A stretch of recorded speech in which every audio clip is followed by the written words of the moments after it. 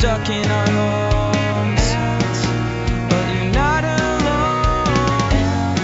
Hush, let it feed at peace.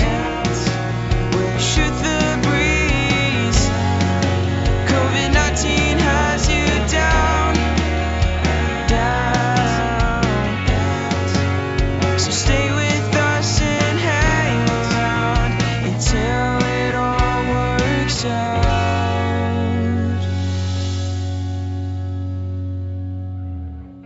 Hi, I'm Peggy. And I'm Dave. Hey, Dave, how are you? I'm good. How are you doing today? I'm doing okay. I want to start the podcast. We received a lot of messages from yesterday's podcast where I kind of walked through the situation of the neighborhood parade and bringing my son inside. And I did respond to everybody who wrote with their concerns with that decision. And I just wanted to let everybody know hindsight is 2020. It's amazing what a little bit of time and perspective can do to kind of to bring some clarity to a situation. And I do think that my bringing him inside was definitely more of a protective technique for myself than for him. He probably would have been okay with another child being celebrated.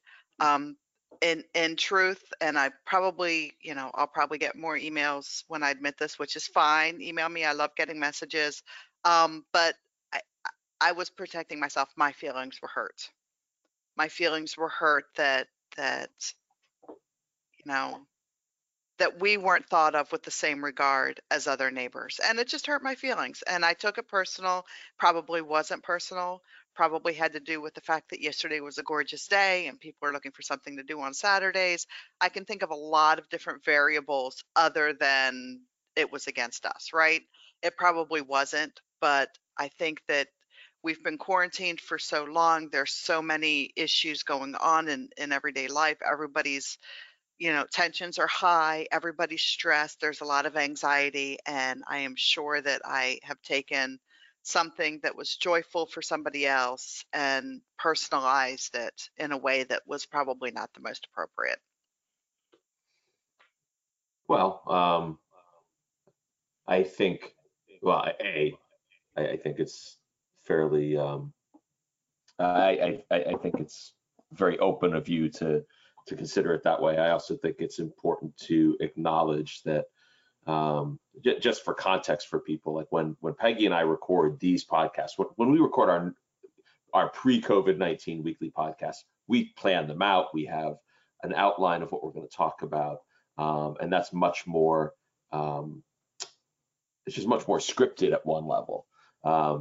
When you and I are talking on these podcasts, Peggy, we're not planning anything. This is literally we're walking in and we're intentionally not talking to each other about what we're going to talk about a whole lot. We're French Because chatting and spending time. exactly, this is just us talking about what life is like in quarantine, and we're both people with limb loss, and let's talk about what's going on. In the context of yesterday's discussion, just so listeners know, Peggy and I spoke not less than 30 minutes after this happened. So we Right. just jumped on the call. Peggy didn't tell me this was happening, and so it's a very organic discussion. And I say all of that because I think that 24 hours does make a difference, and you get to step away from things, and you can be a bit more objective. I also think that your reaction in the moment was not unreasonable. I suspect I would have had the same reaction if it were my kids. So I just want to, certainly we really appreciate members of the Amped Army weighing in and giving some context and other possibilities. And yet at the same time, Peggy, I would probably encourage you, don't beat yourself up, because I think it's a really natural response. Yeah, I mean, the truth is, Dave, nobody's lived through this type of situation before. Everybody has a unique journey and a unique perspective, and it is what it is, right? I don't, yeah, I don't know what else to say about it. I mean, my feelings are still hurt. Timmy's fine. He's happy. He's fine. Did I protect him from anything? Probably not. Was I trying to shield myself? Maybe, probably. Yep. And I have a blog and I write about it a lot. Avoidance is my go-to coping mechanisms when things get hard, and I'm sure that that's what's going on. Yeah, you may be right. You may be right. Listen, we don't, especially in COVID-19 quarantine, this is not the time where people are probably going to all of a sudden step away from, 40 plus years of ingrained behavioral patterns and just change. This is, Right. if anything, we're gonna revert back to what we are, harder and more strongly than we ever have before, because that's what makes us feel comfortable. And I just, in all honesty, I just didn't want to see it. I just didn't want, I mean, I'm happy that the other child got to be celebrated. I am. But my heart hurt that mine wasn't. And I realize that it's petty and that I get all of that. All of that. I totally understand and acknowledge, and I'm owning it. But right now it is what it is. Understood. Well, I appreciate you sharing that with us, Peggy. I know it's not a fun, this has not been a fun topic for you for the last 18 hours or so. No, no. And you had asked me a question right before we went live if you know and the idea of me being perceived as overprotective, um and it's gotten me thinking, and we'll probably discuss it more, but people who I know that we've acquired a lot of new listeners just since we started this COVID series. Okay. So Mhm. a lot of our new listeners may not know that Timmy has had quite a health struggle in his young life. He was premature, beat the odds, there, preemie, diagnosed with a very serious autoimmune disorder, has gone through chemo treatments because of it, has gone through trying to reset his immune system. We were in the middle of yet another round of treatments that were suddenly stopped when COVID hit because it's not safe for him to go to the hospital to continue that type of treatment. Which I understand all of that, but I think it's important not to justify, but maybe explain and rationalize to our listeners that maybe I am kind of protective of him because sometimes that's the only thing I can do to help. I mean, I have a child who, his toenails are falling off. His little toes get so inflamed and swollen that they don't fit in his sneakers that are already a size too large. He wakes up at night just crying because his body hurts. He breaks out in horrible hives. He goes through periods where he can't eat. I mean, he has some real, true, painful issues that he has to deal with all the time. So sometimes I think if I can save him from having hurt feelings along with all of that, I'll do that. Yeah, completely understandable. And that was exactly the context in which I posed that question before we jumped on. And I essentially asked Peggy, do you think that you would have reacted that way if you hadn't been through what you're going through with Timmy? Like, I try to project myself into that situation, Peggy. I was thinking about this yesterday. If I had a child who had faced those types of health challenges, would I parent differently than I do? And I think the answer is clearly yes. And I've seen enough parents of young children with limb loss or limb difference to know that, especially when they are just adjusting to the fact that this is how their kid's life is going to be, they're going to be living a life that involves going to a prosthetist office regularly and using prosthetics or even orthotics to be able to function and to be mobile. You see those parents trying to take away their kids' pain in any way they can. And I think over time that normalizes. It does. But it's definitely different than being the parent of kids who aren't facing those challenges. There's just no way to compare those two things. So I think it's a really complex issue, and there aren't right and wrong ways to do it. There are ways that as a parent you try to do the best you can. And I think everyone who's been a parent, if we could have a do-over and do a million things differently, I sure would with my kids. I mean, there's a million things I can think of that I would do Right. differently, and I think I've done, and Kara has done a really decent job. But I also know, I joke with Kara, I say, the question is not will our kids need to go to therapy? The question is, how long will our kids need to go to therapy because of us? Right. And that's just the nature of the beast. It's tough. It's complex. But we do appreciate, people weighing in and sharing their perspectives on this. Absolutely. Absolutely. And I did take, I considered everything, and it really, the input has made me see things through a different lens, and I do appreciate that. So that's all I needed to say. You take over, Dave. You want me to go to you now? I assume you want me to segue to something ridiculously light here, I right? do. You want to just Yes. shift Yes. gears. All right. So Unless you want me crying on a podcast, because I'm like no, right there. So no, I yeah. don't because because I'm emotionally stunted, so I won't be able to deal with that very well, and I won't be supportive. I assume. So let me say this. First of all, I'm going to acknowledge that yesterday on our podcast, Peggy, I made a slight error when we were talking about Marie Kondo and the joy of cleaning and the book that I had gotten. I think I said that she was Chinese, and she's not. She's Japanese. Very sorry. Huge difference between those two things. Was reading her book and realized I think I said Chinese on the podcast. She's Japanese. I better address that. So apologies to Marie Kondo. Did read the book. Very interesting book.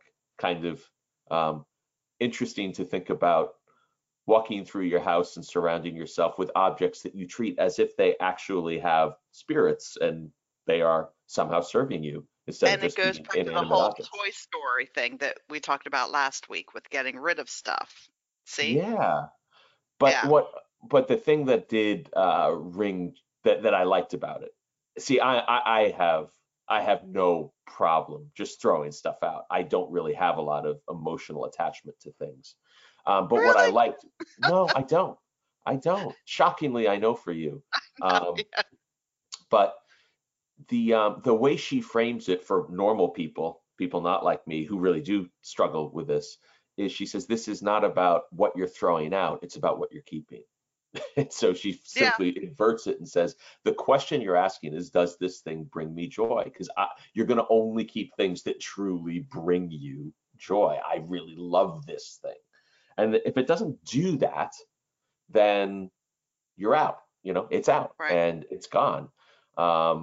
So it was interesting. I got through the whole book yesterday, and it was quite enjoyable.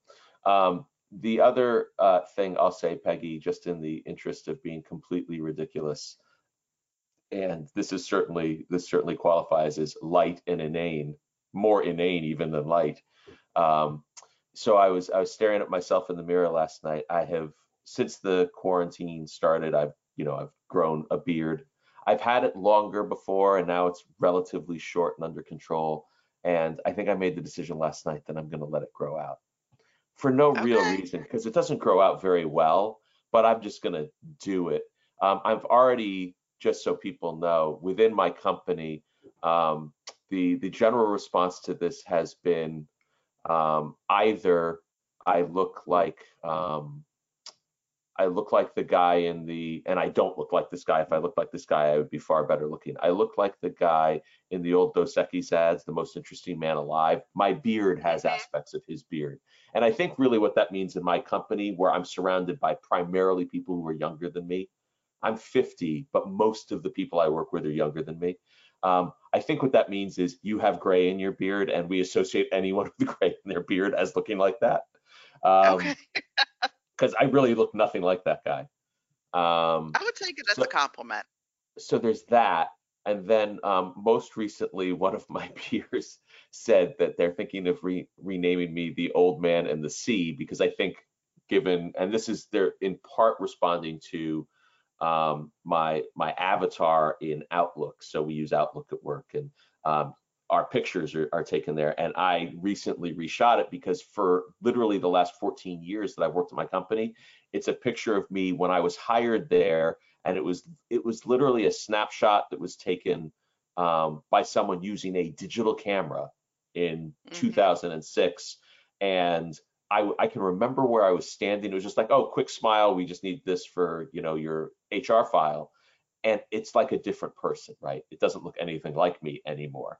And so I retook that picture, and I'm looking somewhat self-serious because I've determined that when I do selfies, I can't take a picture of myself smiling and look like a normal human being. So I look kind of serious and intense. And now they're calling me, they think I look like a sea captain or something. So they're saying I have to the see old, the picture now. You have to so send they, it to me. so they say the old man in the sea might be my new nickname. And I countered with, let's just call me the old man. I'd be more comfortable with that. Old man McGill. I said, and then I have the added benefit. If I'm old man McGill, I'm only really like a step away from being a Scooby-Doo villain, right? Oh, that's true. Yeah. Old man McGee, I think was the I old, like, was the, yeah. I like "Oh Captain, My Captain." I think you should yeah, own that. no, well, that's sweet of you. We've talked about that in the past. We have. So if I had to pick a nickname, that's what I would pick for you. Thank you. That's so sweet. That's definitely better than the old man in the sea, and it's definitely better than the most interesting man alive, which I am not, as we've established by this podcast, which is living, breathing proof of that. So, Anyway, did I shift hard enough into the you did. into the You did. I'm not on the verge of tears anymore. I appreciate that. So Sure. it is raining today. It was supposed to be bright and sunny, and it's raining. So, but it's supposed to be bright and sunny tomorrow. So I'm going to switch up my schedule. I'm going to work a lot today so that I can take tomorrow afternoon and actually enjoy the sunshine. Oh, good. So those are my big plans. And I've started watching The Office. I've never seen it. Oh, The Office is an amazing piece of American art. It is Yeah, so fantastic. and a lot of people have referenced it, and my son talks about it, so I thought I need to do it. So I'm going to work all afternoon, have The Office going, have some meatballs on the stove simmering all day. So that's my life. You kind of need to gut your way through the first few episodes because the character, especially Steve Carell's character, does morph into something that is, he's pretty offensive all the time, but he's slightly more kind-hearted as it Yeah, goes because I'm on. kind of finding him I watched 3 episodes so far, and I'm actually Right. finding him kind of annoying. Oh, he's super annoying, and he will not become less annoying, but he becomes more lovable while being Yeah, I don't like him. completely That's what I was saying. inappropriate. Is Yeah. I'm not enjoying his character yet. So The I'll stick it out. the English version of The Office, which was created by Ricky Gervais, he is essentially irredeemable. He is just a giant jackass, and he has no redeeming value. And apparently, when they brought it to the States, and Gervais was consulted on this, Gervais instructed them. He said, if it's going to work in America, there has to be some heart in this character. He has to be, at his core, there has to be something good there, because it will not fly doing it the way we did it in England, which I think is absolutely right. Yeah. But it is the writing on the show, the characters, it is just a absolutely fantastic tour de force for most of its seasons. Okay. Well, Yeah, I it's will really report back tomorrow. Yeah. Good. Glad to hear it. I think that's an important step in your cultural literacy, Peggy. Yes, I I'm think working on it. I think it will prove to be a good investment of your time. All right. I'll let you know. Excellent. All I got right. nothing else. All right. Have a great day, Dave. All right, you too. Take care. We'll chat tomorrow. Bye. Bye. We're stuck in our homes, but you're not alone. Prosthetic feet